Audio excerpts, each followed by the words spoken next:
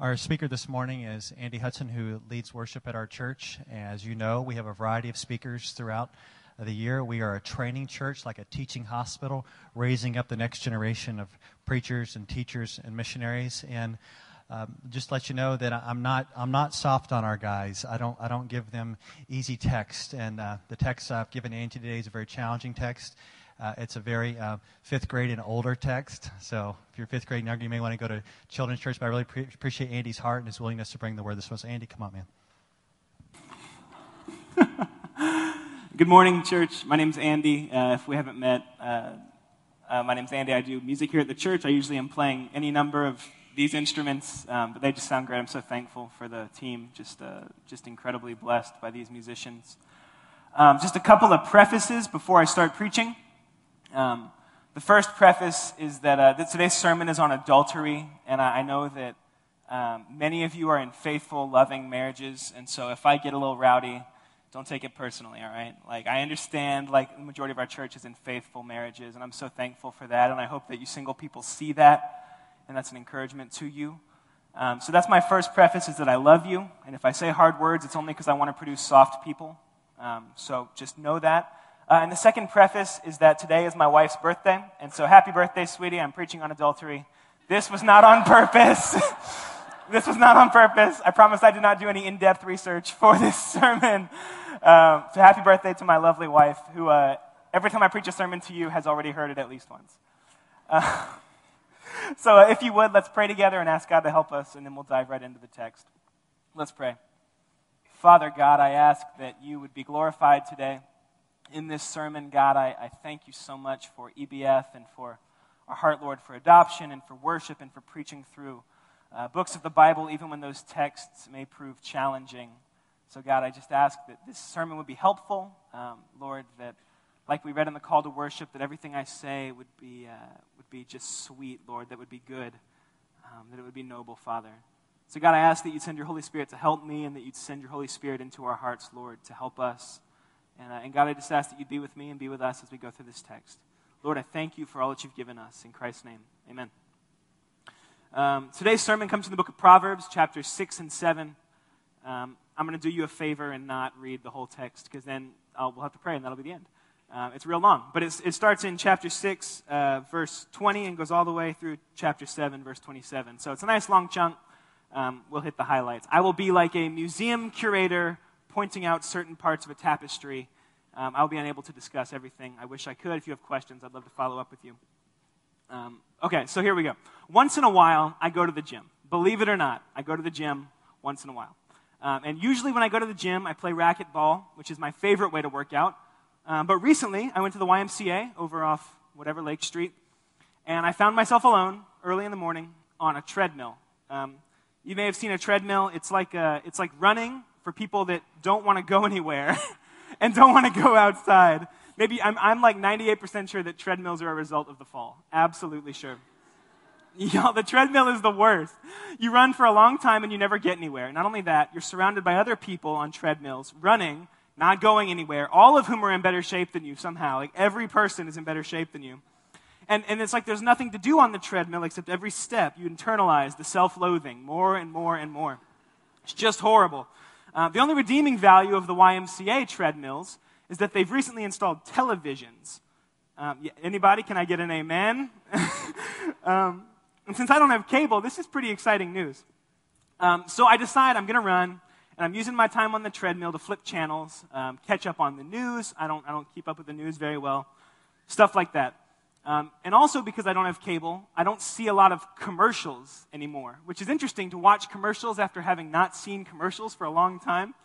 I saw commercials for prom dress shipping sites. 'Tis the season. I saw grocery store sales at Jewel Osco. Pork is on sale. I saw new movie previews coming out, another movie starring Tom Cruise. And I saw a commercial for ChristianMingle.com, which was hands down the most embarrassed I've ever been to be a Christian in my whole life. I'm not ashamed of the gospel except when I see Christian Mingle on TV. And I started to notice something about these commercials. They're making these huge promises, just huge promises. I'm paraphrasing, but it goes like this. If you buy this blender, your father will finally be proud of you. All right, this is one promise that I heard. Another promise, if you buy these jeans, your children will never again talk back, all right? And also, this vacation package ensures that all your children get into the Ivy League colleges. These are the kind of huge promises these commercials are making, and they're always happy, and it's a couple who's snuggling. Everybody's happy in advertising. And so on and so forth. And I realized, kind of in this moment on the treadmill, that I've been tremendously desensitized to advertising and to the golden rule of advertising, which is overpromise and underdeliver. Overpromise and underdeliver. But I was thinking back as I was sort of internalizing my self-loathing, I was thinking back to a time that I really did buy into like the false advertising. You ready for this? You ready? I got married. All right? I got married. That's right, I got married, and now my life is easy. It's awesome. So my life is like this. I never get in fights. I have sex anytime I want, all the time, in fact, all the time. My wife cooks me 4-course meals every night, right? And I respond in turn by taking out the garbage as she's throwing it away and then sculpting my physique at the gym. We vacation annually in the Bahamas, and my child Eli is already trilingual, already. Marriage has delivered on every promise that society guaranteed me. Married people know what I'm talking about, except it hasn't. It can't. There's no way. Marriage is so different than the world told me it was going to be. It's so different than this world would have led me to believe. See, marriage is a beautiful journey. I believe marriage is the best thing I've ever done. It's the best thing I've ever been a part of. And I wouldn't trade it for anything. But marriage is a journey filled with wonderful and terrible things. You feel pain that you didn't know you could bear. You go through seasons of drought financially or emotionally or physically or spiritually that seem like they're never going to end. And there's this disappointment and regret that sometimes just fills you, where you failed as a husband, as a wife, as a father, as a mother, as a son. But there's great joy in marriage. I mean, there's tremendous joy. There's laughter that gives way to weeping because you just can't contain the beauty of it all. And you have dreams, and you make plans, and you set goals, and you have a partner to spend every day with, and you're growing in love and intimacy until one day, one of you buries the other one, and you speak well of them at their funeral. That's the end. I mean, that's it. And once we finally set ourselves free from these worldly expectations for marriage, the sex and the chores and the food and the service and the kids, we can embrace that God has a grand vision for marriage. And that God has, in fact, a great expectation of marriage. One great goal for marriage: holiness. See, God has one expectation for marriage, and it's holiness. God's desire is that we would be made more like Him. And He even demonstrated this to us when He played out a great marriage by sending Jesus to earth on a rescue mission to rescue us, a very wayward bride. Jesus is our glorious groom, and we are a wayward bride. And He laid His life down for us in our place for our sins that we might be made new. In fact, God has a literal hand in marriage. In the Garden of Eden, God performed the first wedding. He brought Adam and Eve together and officiated at the only wedding of all time where things have been exactly how they're supposed to be. One man, one woman, one lifetime, one creator, one covenant. And that's really the goal for marriage, is two people in covenant with each other forever, for lifetime, until one of you dies, and you're in perfect fellowship with God. That is the grand vision for marriage. And yet, as Adam and Eve sinned against God and got kicked out of the garden, and sin entered the world, corrupting everything, sin also corrupted marriage. See, sin has gotten a hold of marriage, and where marriage was intended to be an exercise in faithfulness, marriage has been showing infidelity. It's been tainted by sin. And marriage was supposed to be an unshakable commitment and fidelity to someone. And now sin has just gotten deep in the marriage bed and in the marriage relationship. And this brokenness of sin in marriage often manifests itself in something called adultery. Now, I looked up a definition of adultery in the dictionary, and I want to share it with you. But if you're a note taker, just hold off, all right? Adultery is defined in the dictionary as voluntary sexual intercourse between a married person and someone who is not his or her lawful spouse. One more time, dictionary definition of marriage, of adultery. Adultery is defined in the dictionary as voluntary sexual intercourse between a married person and someone who is not his or her lawful spouse. And I hope none of you are satisfied with that definition. I hope that's not enough for your marriage. There are so many ways to be unfaithful, right, that don't go as far as sexual intercourse with somebody not your partner. I hope this is too narrow for us as a church. I think that to narrow adultery to raw fornication really does a disservice to how God designed marriage to be and how God intended marriage to operate. So I've created a new definition, and this is not perfect, but if you're a note taker, this might be a good one to write down. I'll read it 3 times because it's kind of long. A new definition of adultery. Adultery is the violation of your covenant marital vows by engaging in intimate behavior with someone other than your spouse. Adultery is the violation of your covenant marital vows by engaging in intimate behavior with someone other than your spouse. Adultery is the violation of your covenant marital vows by engaging in intimate behavior with someone other than your spouse. So that's my new working definition of adultery, and I'm going to operate under that assumption for the next half hour or so. But I want to clarify kind of within this definition what I mean when I say adultery, okay? So I mean 3 things. I mean physical adultery, I mean emotional adultery, and I mean spiritual adultery. I'm going to break these down for you, okay? Physical, emotional, spiritual adultery. So first, I'm talking about good old-fashioned physical adultery, right? Sexual contact with someone who is not your spouse. Maybe you're sleeping together, I don't know, maybe not. I don't know. What I do know is that Scripture gives no room for an open marriage. No room for an open marriage. That means, physically speaking, you need to keep your hands to your spouse, okay? Keep your hands to your spouse, which means if you're not married, keep your hands to yourself. Can I get an amen? Thank you. And I'm not going to give you the comfort of kind of drawing a line here with what's inappropriate. Because if I do that, we're all sort of recovering legalists, and we're like, oh, I can get so close to that line. Whatever it is you're thinking about right now is inappropriate. Okay, that's it. So everybody take a second. You're like, oh, man. I know the single guys hate it when I preach. I'm so sorry, guys.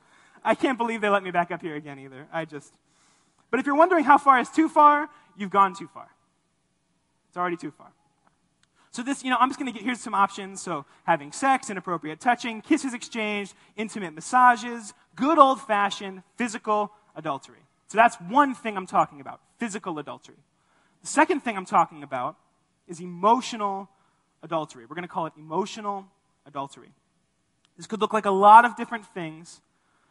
It could be sort of like the guy you met at the gym, ladies, who then you go out for a drink afterwards and he really understands you and you start to just pour into him. And your husband is so busy and insensitive, isn't he? And for men, it could be like the woman who listens to you and makes you feel needed and she respects you. Your wife is such a nag, but she respects me. It could be that this is the precursor to physical adultery. Or it could be that it's not. Emotional adultery might be for the wife, the close gal pal, who you're pouring and pouring and pouring into, bearing your soul and sharing things that your husband doesn't even know. They've become this trusted confidant, and your husband is kept in the dark. Men, it could be that childhood friend who's the only guy you ever felt close to, and you talk all the time, and you keep each other up to date, and your wife has no idea what makes you tick. And ladies, it could be your closest gay guy friend. There's no sexual desire. There's no possibility of sexual intimacy physically. And yet, this person is your codependent target of your emotional adultery. Some people refer to this as codependency, that you are operating as one flesh with someone other than your spouse. And I don't mean the physical consummation. I mean one flesh, one person with someone other than your spouse. So that's emotional adultery, right? Emotional adultery is a codependent, intimate relationship with someone other than your spouse. It's one flesh without the flesh. That's the second thing I'm talking about. And then there's the third thing I'm talking about. So if you dodge the first 2 bullets and you're feeling pretty good, I'm sorry to say you will not dodge this one. The third thing I'm talking about is spiritual adultery. That means that God created you for relationship with Him and has been faithful to you, and yet you have violated God by your unfaithfulness. You've run around on God all over the place, even though He wanted a beautiful, pure, focused, monogamous relationship with you. We've made God a man with an unfaithful bride as we run away from him time and time again. But he's so beautiful. God is so beautiful when he just waits for us. He just takes us back time and time again. We just cheat and he waits, and we cheat and he waits, and he never runs out of open arms. Not once. So, adultery, we've talked about our three kinds, is a really dangerous thing. It's insidious. It like sneaks up on you when you're unaware. There's a sense of progression to adultery. It usually is not that you're ice skating and you slip and fall and you look, how did this happen? I don't even know how I got in this position. It's not like that. It's very slow. It's like a slow fade, kind of a decay.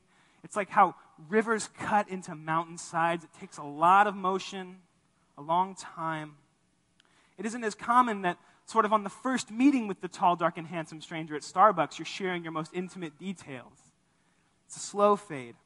And usually, people in the midst of adultery say this. They say this: how did I get here?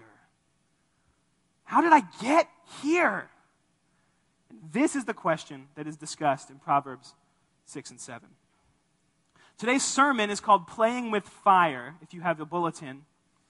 And we're going to use this kind of fire imagery. I sort of like images, and I'm a very visual person. We're going to use this fire imagery to guide us through the text, okay? We're going to start by talking about some of the ways we play with fire. And then we're going to step forward and look at some of the ways we have to sift through the ashes. And then finally, I'm going to offer a few real practical ways on how to fireproof your life, okay? So we're going to play with fire, we're going to sift through the ashes, and then we're going to fireproof our lives. So let's look at the text.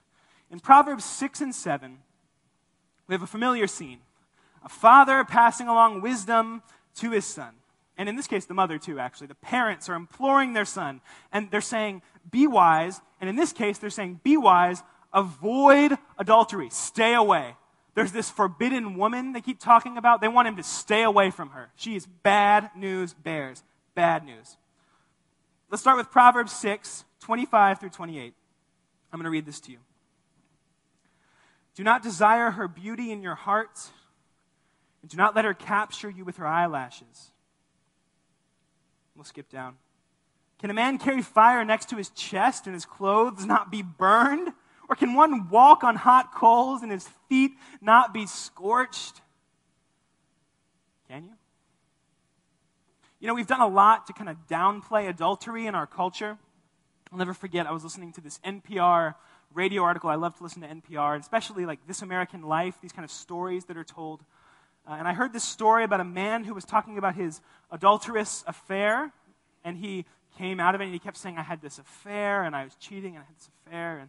And then he gets to the big crescendo, his voice is breaking, and he says, that was when I did it. I told my wife and my children about my indiscretion. I lost my mind. I turned off the radio, I slammed the door, walked inside. Indiscretion? You've been cheating on your spouse for 10 years and it's an indiscretion? Are you kidding me? You've got to be kidding me. That's ridiculous. But is it? Is it so ridiculous? See, one of the ways that we play with fire is we use good words for bad things. One of the ways we play with fire is we use good words for bad things. Think about it. What we call an affair, Holy Scripture, inspired by God, calls whoring, or playing the whore, or being a harlot, or a prostitute. No, it's an affair. We may label something as an indiscretion, but God has way stronger terms for it than that. Way stronger. And I'm reading you like the PG-13 version. We can talk afterwards. I'll show you many, many more examples. See, some of you would want to kick God out of your church for using such language. How dare he say that word? How dare he? How dare he say that? But see, an affair is something you dress nicely to and you take your daughter and you dance with her and you buy her punch. Cheating on your spouse, violating your covenant marital vows is adultery or it is whoring, but it is definitely not an affair.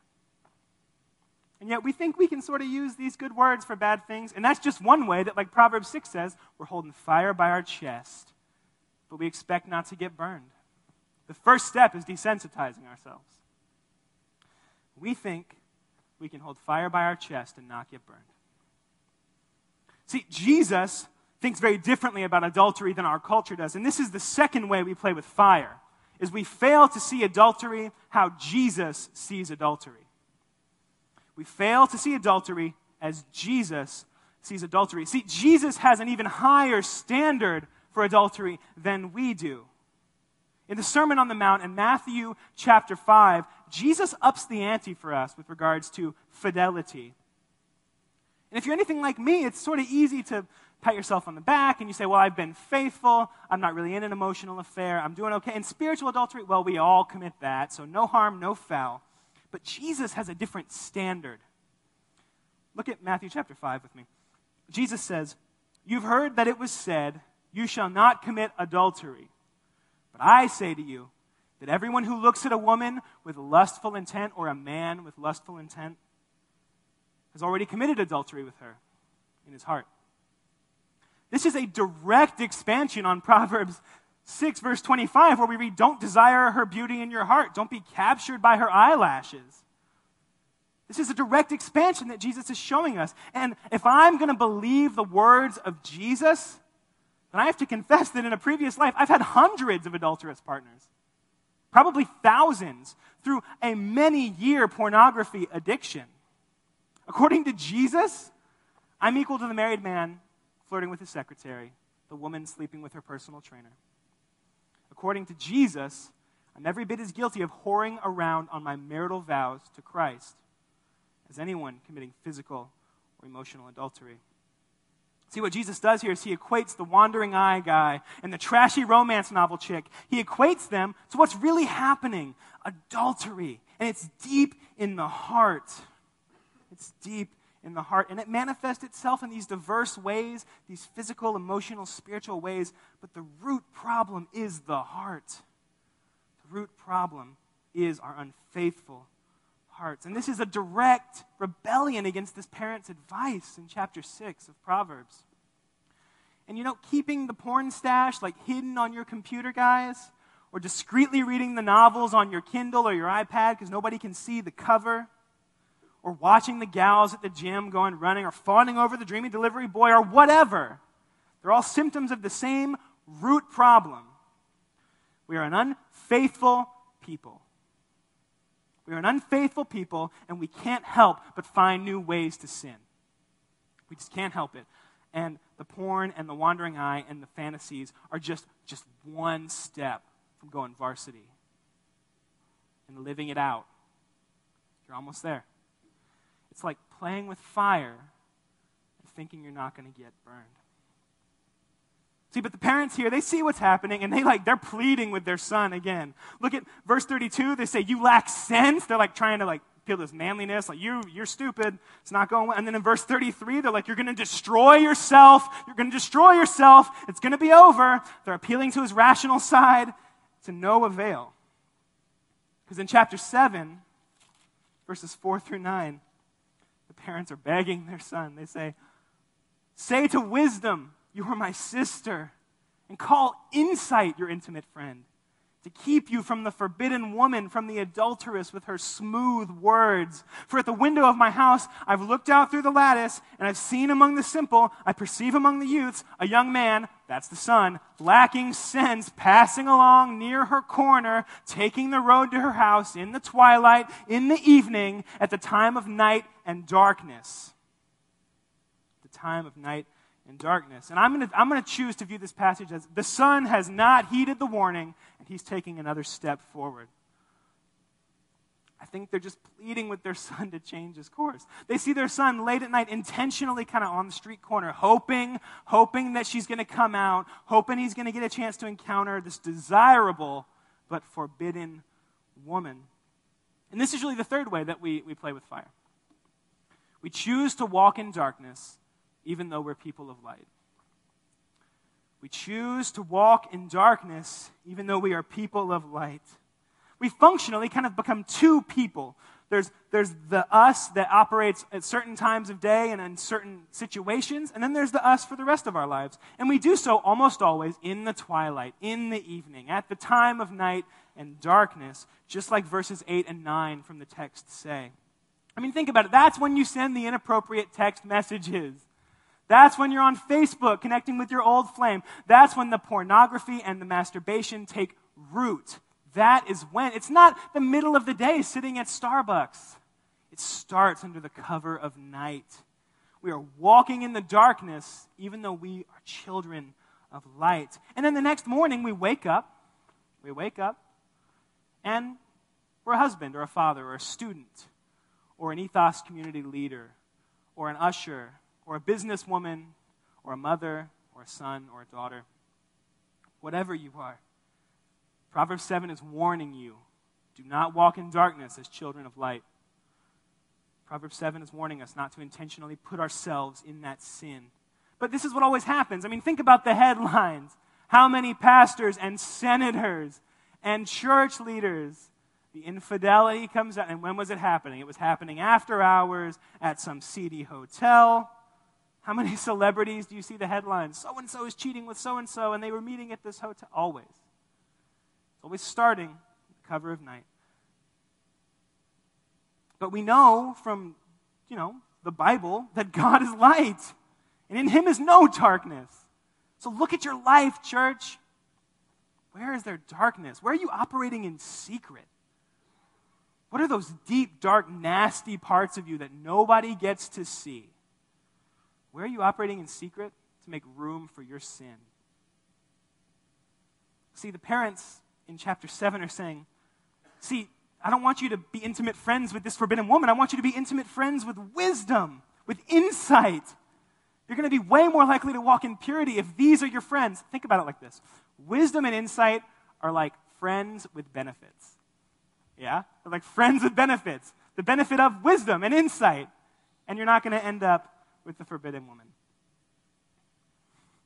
This is one of the reasons that we push you so hard to get into ethos communities. I'm sure you get sick of hearing us talk about it. I understand. But this is why. These communities operate like families around you, loving you, supporting you, building you up, encouraging you when you fall. And when these people are diving into the twilight of your life, when they're seeing those dirty parts that you're trying to keep hidden, it's going to help you walk in purity and walk in wisdom. That's the reason, is that if you're operating in the light with these people that love you, if you're intentionally getting into this community, which is what we want for you, it's going to be way harder to succumb to those desires, and you're going to have the strength for the fight. You're going to make it through it. And God forbid, should you be the victim of adultery in these situations, they're going to carry you. And I've seen this happen. They're going to carry you, and they're going to love you. And that's the most beautiful thing I've ever seen. Okay, so we talked about 3 ways we're tempted to play with fire. We use good words for bad things. We fail to see adultery how Christ sees adultery. And we walk in darkness even though we're people of the light. But for some of us in here, it's too late for that. We're already in the midst of an adulterous relationship, or we made these mistakes years ago. We played with fire, and we got burned. Big time. Some of us are so deep into the pornography, or so entwined with this other person, or this illicit lover, or this codependent partner, that you can't imagine what it would mean to be free. We're like the son in Proverbs chapter 7, who's been burned badly by this fire. So much so that he's consumed, and it's going to cost him his life. See, verses 10 through 20 summarize how it happens. The acting out, the kisses, the relationship. And then verse 21 through 23 are the climax of this story. I'm going to read these to you from chapter 7. With much seductive speech, she persuades him. With her smooth talk, she compels him. All at once he follows her as an ox goes to the slaughter, or as a stag is caught fast, till an arrow pierces its liver, as a bird rushes into a snare. He does not know that it will cost him his life. And that's where some of us are. And I know the text says that she persuades him, but this is on him. See, Adam and Eve in the garden, she gave the apple to Adam. And who do we hold responsible? Adam. So it's on you. There's none of this, she persuaded me, I can't believe she wore that, I can't believe she said that. It's on you. There's none of this, he really charmed me, he seduced me. It's on you. It's on you. And for some of you guys, this text is all too real. It's all too painful. So I want to take this in two waves, okay? This is how we're going to sift through the ashes of adultery. The first people I want to talk to are those of you currently in the midst of an adulterous relationship. Those of you who are currently operating in an extramarital, sexual, adulterous relationship, who are in the midst of an emotionally codependent relationship, or who are right in the thick of this spiritual adultery. You just can't get it. Those of you who are in the midst of it, who've called a good thing a bad thing, who refuse to see it how Christ sees it, who've walked in darkness, what in the world do you do now? First thing I want to remind you of is the character of God. Remember that God has always existed in perfect, pure, intimate community with himself in the Trinity. That God the Father, God the Son, and God the Spirit have always existed in purity and honor towards one another, being fully known and knowing fully, operating in beauty and perfect love. And this kind of community, founded in the Trinity, is exactly what God wants for all of us and what he has for all of us. This kind of community, what God has for you, is a better and more satisfying relationship than anything an illicit lover or a codependent partner could ever give to you.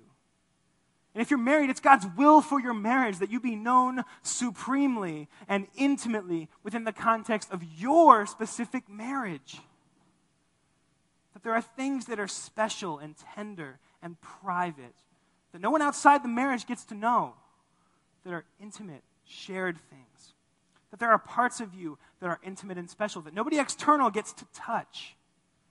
See, marriage is rooted in the character of God. We mirror the Trinity in our marriages by being two partners, equal in stature but unique in position. We offer our love and service to one another without cost, without selfishness.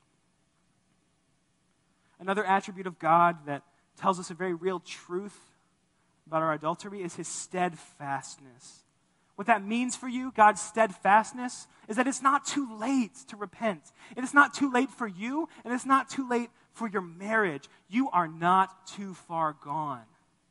See, the gospel of Jesus Christ is that Christ came to earth, fully God, fully man, died in your place for your sins, and then rose in victory over Satan, sin, death, hell, and demons, and is now seated at the right hand of the Father. And that he, because he died in your place, has given you the opportunity to be brand new. Jesus Christ is the lover of your soul and your most intimate friend. It's time today for you to repent and move in a new direction. It's time today to begin a new life, to become who God has for you to be. If you're sinning by committing adultery, physical, emotional, spiritual, today's it. Today's the day you're going to say goodbye to that sin and you're never going to look back. You have to believe that Christ died for you in your place and then rose for you in victory over your sin because you weren't good enough. But he is good enough. He lived the life you can't live and died the death we should die. And he's waiting with open arms to welcome us home. And he is faithful to sustain you through the long and painful road to recovery from this. And some of you guys, like, this is in the rearview mirror. You've made through years ago. You know, you repented, and you're struggling now with that guilt. Like, I did this, and my wife stayed with, maybe she didn't, maybe your husband didn't stay with you, I don't know. For those of you who have moved past this, you're not who you were. Who you were is nailed to the cross. You don't have to wear the scarlet letter, like Nathaniel Hawthorne would say. That letter, that red, is nailed to the cross, and you're given a white robe, and the only red you've got left is the blood of Jesus covering your sins. You are not who you were. 2 Corinthians 5 carries the beautiful truth. If anyone is in Christ, he is a new creation. The old has passed away, and behold, the new has come. Think about that. You could be new. And if you could be new, what would you do? If you've repented of your adultery and you're struggling with that weight, that guilt, I know there's fallout, I know there's consequences, but listen to me. Look right at me. You are not defined by your sin anymore. You're not defined by your sin. You're not who you were. You can turn around right now. So that's the first wave of people, those who've been in the midst or are in the midst of an adulterous relationship. The second wave of people I need to talk to is probably a lot more of us in here. We've been on the receiving end of adultery in any number of ways.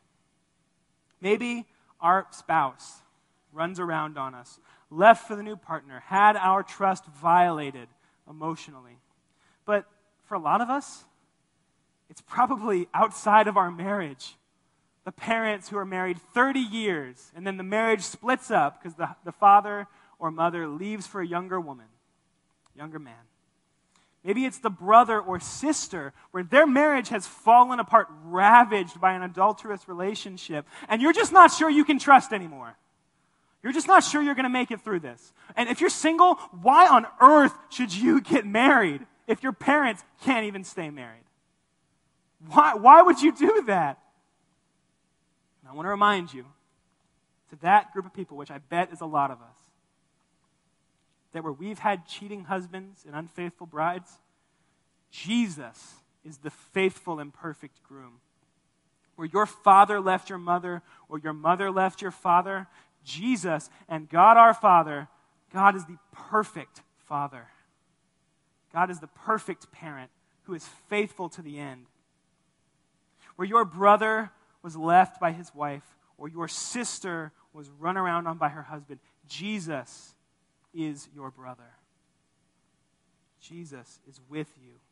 Where you've been wounded by infidelity and pain, Jesus is here to hold you, to rock you back and forth, and to prove to you over and over until you believe it that his love is made perfect in weakness. His love is made perfect in weakness. Where you've been abandoned, Jesus is here to accept you.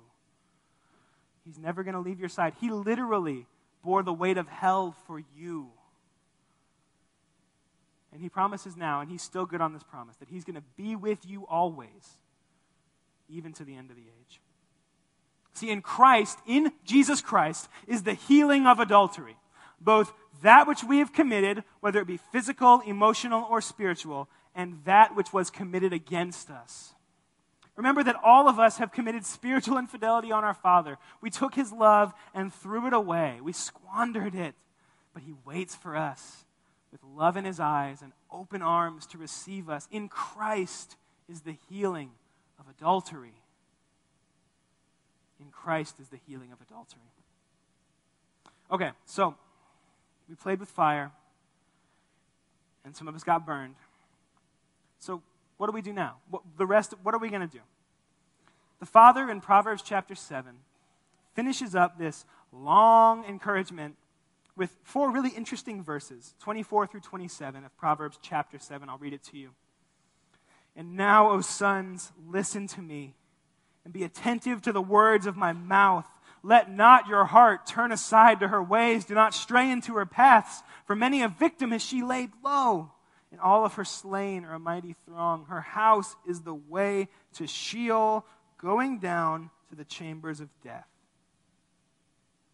See, the Father is desperate for these men to never have to sift through the ashes. He doesn't want them to play with fire anymore. What he's doing is recognizing that the path of sexual sin and adultery leads straight to hell, through Sheol, into death, right? That's where we're going. Hell is the destination, and he doesn't want that for these sons. So he's begging them to fireproof their lives. I'm going to offer 3 real brief, real practical ideas with you on how to fireproof your life. My prayer is that these are helpful to you. There are many good suggestions. You probably have better ones than I do. But I have 3 that I think will help. And I think these will help us build a defense against the very real danger of adultery, physical, emotional, spiritual, or otherwise. Here we go. Number one. Number one way to fireproof your life. If you're a note taker, you're going to love this. I got 3 numbers. Number one, adjust your expectations. Adjust your expectations. Some of you are like I was when I got on that treadmill. You're just overwhelmed with the promises of marriage. You just look at this and you look at the people around you and everything looks perfect and honky-dory. And some of you single people or married people need to adjust your expectations. You have these wild visions of your husband answering your beck and call, appearing with ice cream and new shoes. And husbands, you have ridiculous dreams of what your physical intimacy is going to be like, probably fueled by hours of watching bad movies and/or a pornographic photographic memory. I'm going to trademark that. Pornographic photographic memory. All these things are building up these ridiculous expectations. I'm just going to be real straight here for a minute. Is there an illicit desire that you're stoking in the dark that one day you're going to look for under the cover of twilight outside your marriage? Men, I'm just going to be real straight. Is there a specific kind of pornography you're always watching?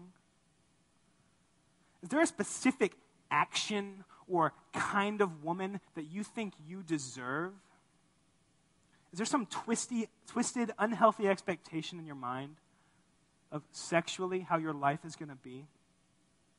Men, I'm sure women too, but men, be careful with this. Your wife is not a porn star. And it is not fair for your sin to color your expectations of her. That is not fair. And I somehow find it hard to believe you're watching pornography that in any way resembles real life. I just find it hard to believe that 2 people who are pretty tired are half-dressed and they're both trying to be interested. I just find that very hard to believe. I don't think that's what you're watching. I think you have these crazy visions of what it's going to be like. Now, get away from it. You will destroy your spouse. You will devastate her. You will devastate her. It's time to turn off the porn, guys, all right? It's time to grow up. And ladies, you know, the novels don't have to be all that trashy to kind of create these expectations, right? I just want a Mr. Darcy. I watched Downton Abbey, and I need that handsome man to get off his horse and carry me over the threshold. You know, I'm just not Mr. Darcy. I'm just not. And I'm going to wager that like 95% of us in here are not Mr. Darcy, and the 5% that are married long ago. They're gone, okay? So ladies, I think that if we're going to ask the men to step up and turn off the porn and grow up, we got to play ball with them. We got to decide that we're going to adjust our expectations for men and say, okay, you know, he may not look like that. He may not act like that. And I think that's fair. And I think that's biblical. Adam did not have The Bachelor 1, right? Season 0. Adam's like, oh, there's Eve and Aardvark. I got a cow, camel. I don't know. Tough choice. I think I'm going to go with Eve. It's crazy. It's just crazy. It's crazy. It's just crazy. So do us a favor and play ball, okay? And I want to adjust one more expectation for all of us. This is going to hit a little closer to home for everybody, I hope. You ready for this? You're not going to like this. Staying married is not about staying in love. Staying married is not about staying in love. Getting married is about being in love. Sure, find someone, fall in love, get married. But once you're married, that's it. That's it. Staying married is not about staying in love. It's about covenant keeping. Staying married is not about staying in love. It's about covenant keeping. What that means is you made a deal, and that's it. You made a deal. If that sounds like grossly unsexy, it sort of is sometimes.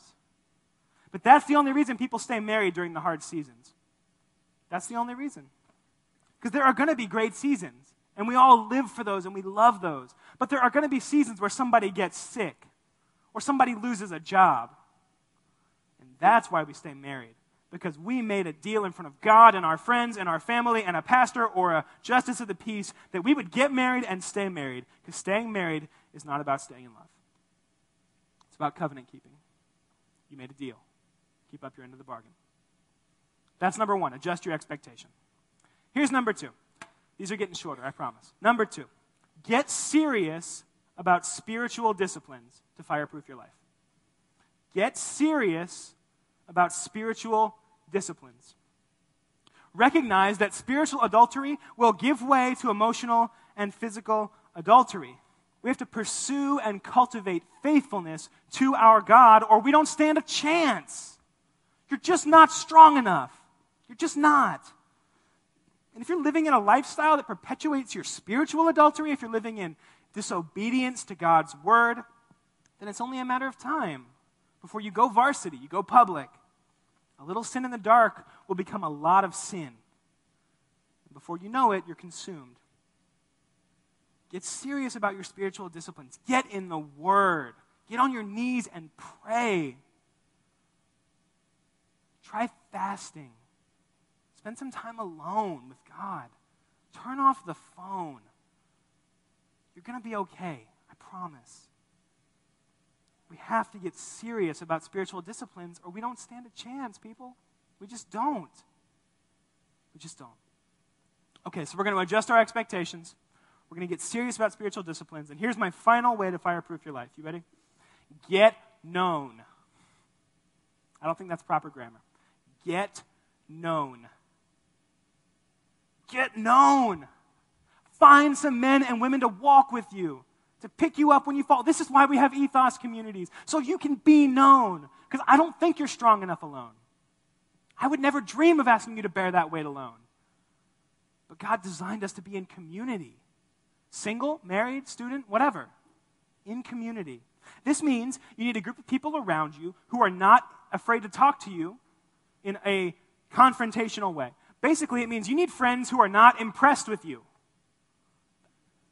We like people who are impressed with us. They make us feel good. We don't need them. They're good maybe to have a few of those, but they're not the friends who are going to help us grow. Find some friends who are not impressed with you. Get known. You need a group of people to help you grow into who God's made you to be. You just do. You just do. If you're not in an ethos group, shame on you. Come on.